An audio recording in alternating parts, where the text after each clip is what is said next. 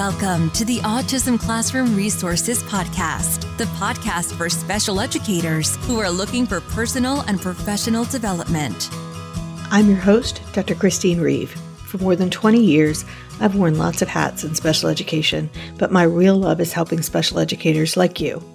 This podcast will give you tips and ways to implement research-based practices in a practical way in your classroom to make your job easier and more effective.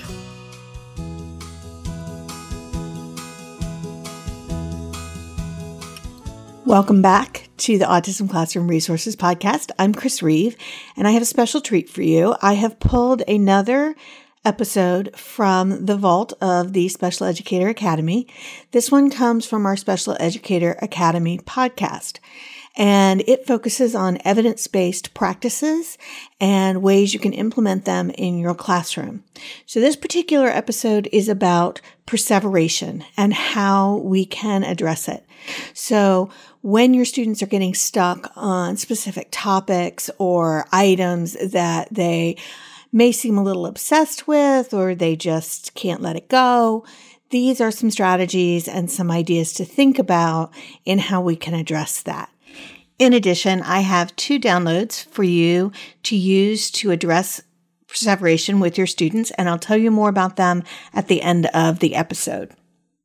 For those of you who are not familiar with it, the Special Educator Academy is a membership site for educators in any type of special education. It is appropriate for almost any type of special educator, and it's where you'll find me in our community and tons of strategies, training, and support across the board.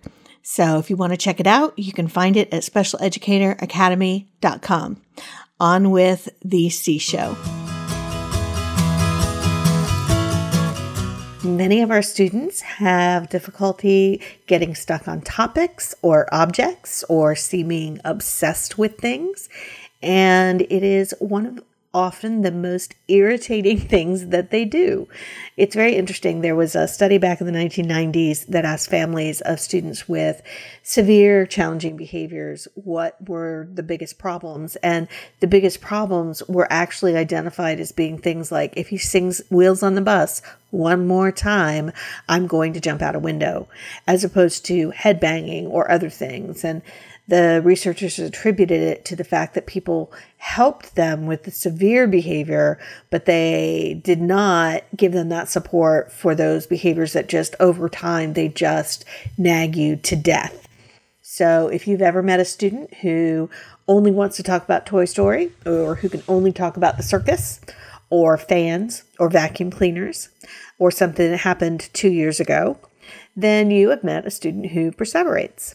If you have met a student who can't change a topic and can only talk about their topics and their interest, then you've probably met a student who perseverates.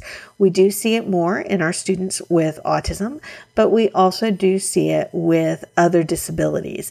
And of course, we have a number of students who don't have an autism diagnosis who have a lot of autism characteristics. So I want to talk first about the fact that we can look at the perseverations and the functions that they serve. And then I'll talk a little bit about some strategies that you can use to address them. So let's get started. You won't be surprised to hear me say that perseveration is just like any other behavior, and we have to figure out what the function of that behavior is. And the function for perseveration can be varied, and obviously it's going to depend on the student. But one is to gain attention. Imagine that you were on a remote place in Italy and you didn't speak Italian. You've been there for a month. You hadn't been able to talk to anybody, and you might want to have somebody to engage in conversation.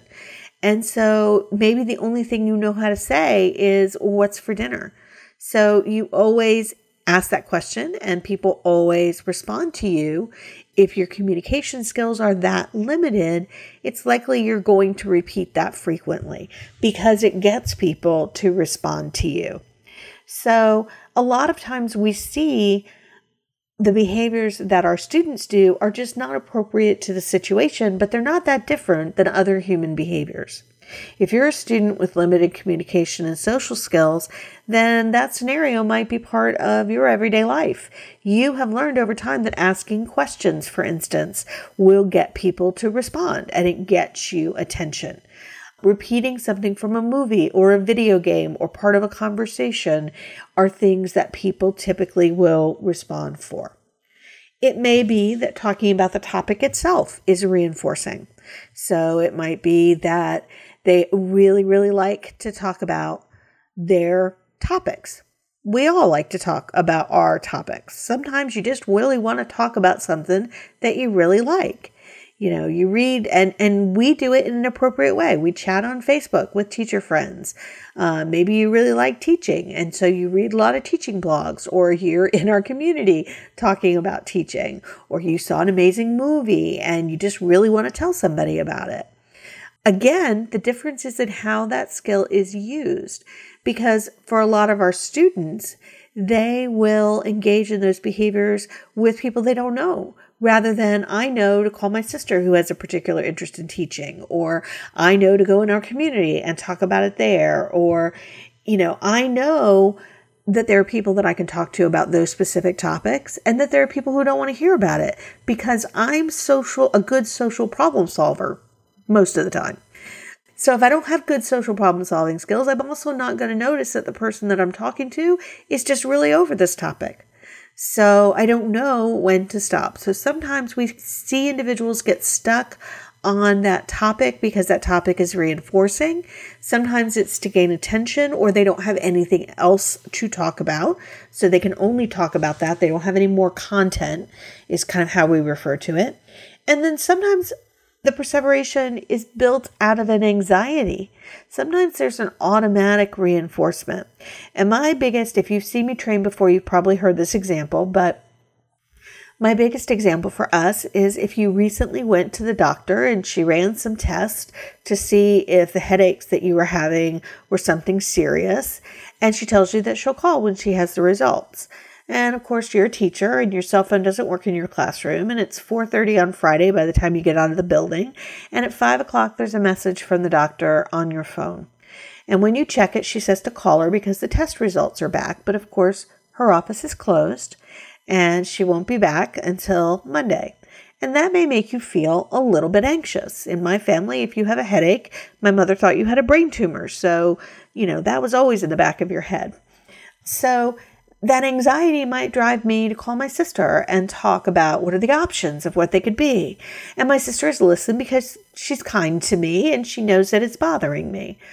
But the difference is that I would know when my sister really can't talk about it anymore and is just over it, and we'll shift to a different listener. So then I'll call a friend or I'll call someone else.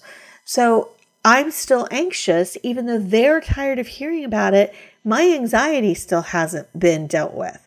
So talking about it makes my anxiety less, but when I stop talking about it, the anxiety grows again. So at that point, the anxiety is the underlying element of my obsessive talking about these doctor's tests. Again, an appropriate situation that may not be the same for other people. My sister, who has autism, we often see this behavior, and we'll see my sister talk about things over and over that we can't solve. And, we always kind of say, when is she going to stop? And, we've given her all the answers that we have. When is she going to stop? But she's not going to stop until she stops, because the anxiety is what's driving this conversation. So if we don't address the anxiety, we're not going to see a change in that perseveration. We might see a shift of the way that it presents itself. But if there is an automatic reinforcement that it relieves a feeling of anxiety, we're going to have to teach them ways to calm down and cope with that anxiety in order to make that behavior decrease. So knowing the function is going to play a big role in how we address the behavior.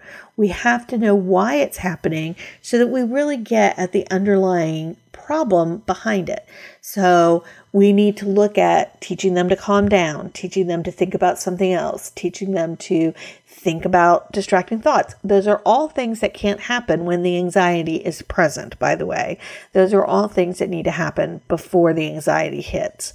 So I will do another podcast on anxiety. It's on my upcoming list where I'll talk more about those strategies. But it is very important when we think about perseveration that we think about why it's happening. If it is coming from anxiety, limits that we put on it are going to be more problematic. If it's coming from, I need attention, there are other things that we can do.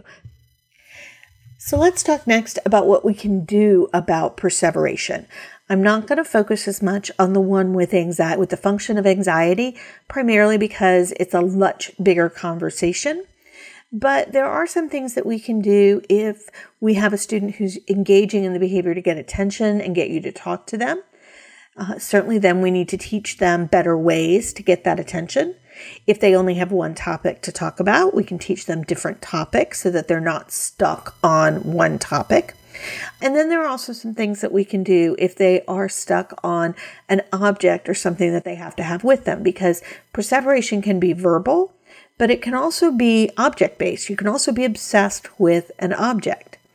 So the first is, if we're dealing with an attention-seeking behavior, we can ignore the statement if you've already responded to it once. And of course, then we run into the problem that we talked about in a previous podcast, that maybe ignoring is not the best solution. And I'll put that link underneath in the show notes for you. But we can definitely say, I hear it and then I don't respond. If you're superhuman and you can do that, that's a great strategy. Chances are good that it keeps happening because you can't do that. The other solution is to redirect them with a visual to talk about something else or to use a relaxation strategy. So if it is anxiety and they do have some strategies, we can cue them to use them. If they are stuck on one topic, we can cue them to talk about something else. So try using a visual to tell them, if you've got a kid who only wants to talk about Toy Story, show them a visual that says talk about another movie, or I want to talk about something else. So you're giving a very clear visual social cue to change the subject. I use visuals because it keeps you from attending to the behavior verbally, and the individual can't argue with the visual. So you don't run into the problem of, I don't want to talk about that.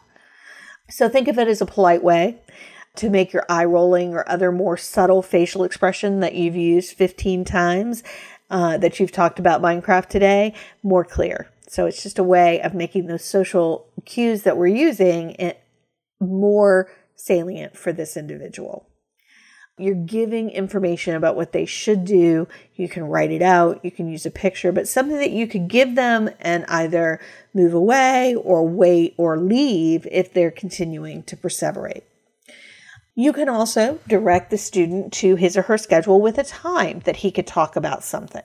So again, we all have topics that we really want to talk about. And the difference is we know who and when to talk about those things. So maybe we teach him that there is a time that you can talk about this, or there is a person that you can talk about this.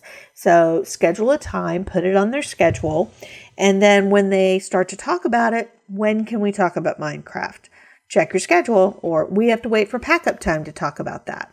I had a teacher that I worked with who had a group of students who always talked about electrical wires. And for some reason, it was a perseveration that caught throughout the entire classroom. So at the end of the day, if they could all stay on other topics, she would give them 5 minutes where they could all talk to each other about electrical wires, and she would write her home notes.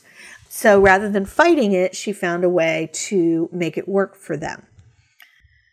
We can also set limits in a very concrete way. So this is probably my favorite way, is to use a timer.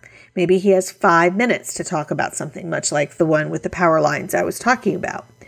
If you have a student who likes to check things off of lists, I had a girl once that I met who loved to talk about the circus. And, if I go up and I talk to somebody and they're not interested, or I've already talked about it, I need to find someone else to talk about it with. So she really loved lists and she liked checking things off. So we gave her a list of all the people that she interacted with during the day.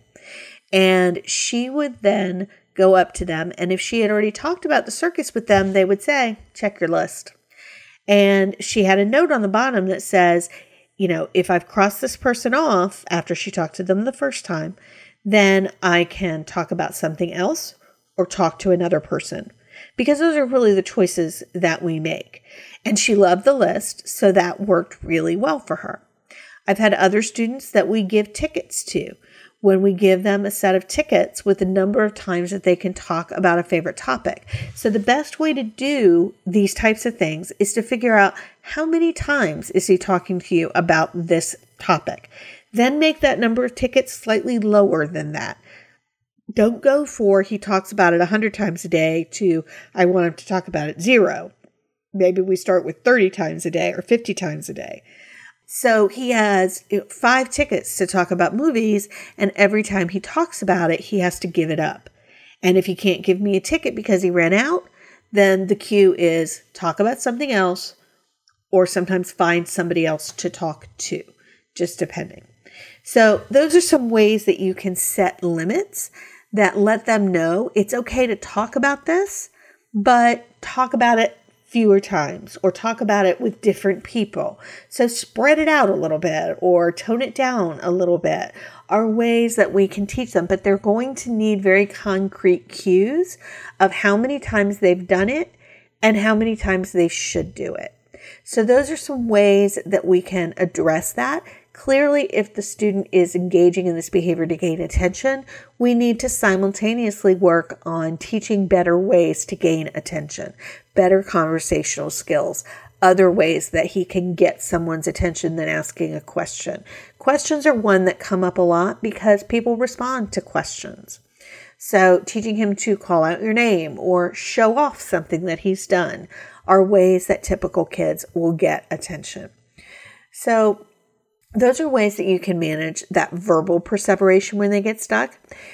A way to handle that object perseveration. If you've ever had a student who had to always have a certain thing with him wherever he went, kind of like Linus's blanket in Peanuts. He always has to have that thing with him. And obviously sometimes that's okay, but sometimes it's not appropriate.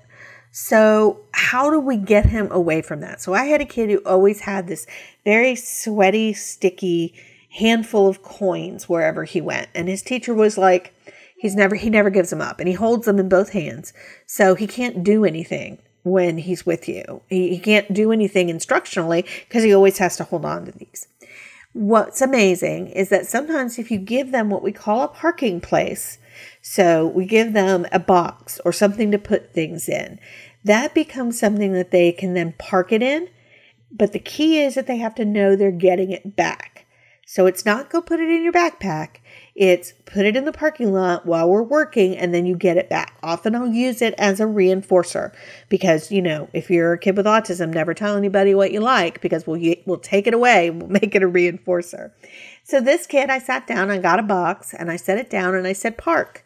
And the first time I pried the sticky, gross coins out of his hand into the box, I asked him a simple question he could answer and immediately let him access the coins again. He immediately got it. All I had to say was park or park them, and he would park his coins. He'd do the task, and then he'd pick them up again.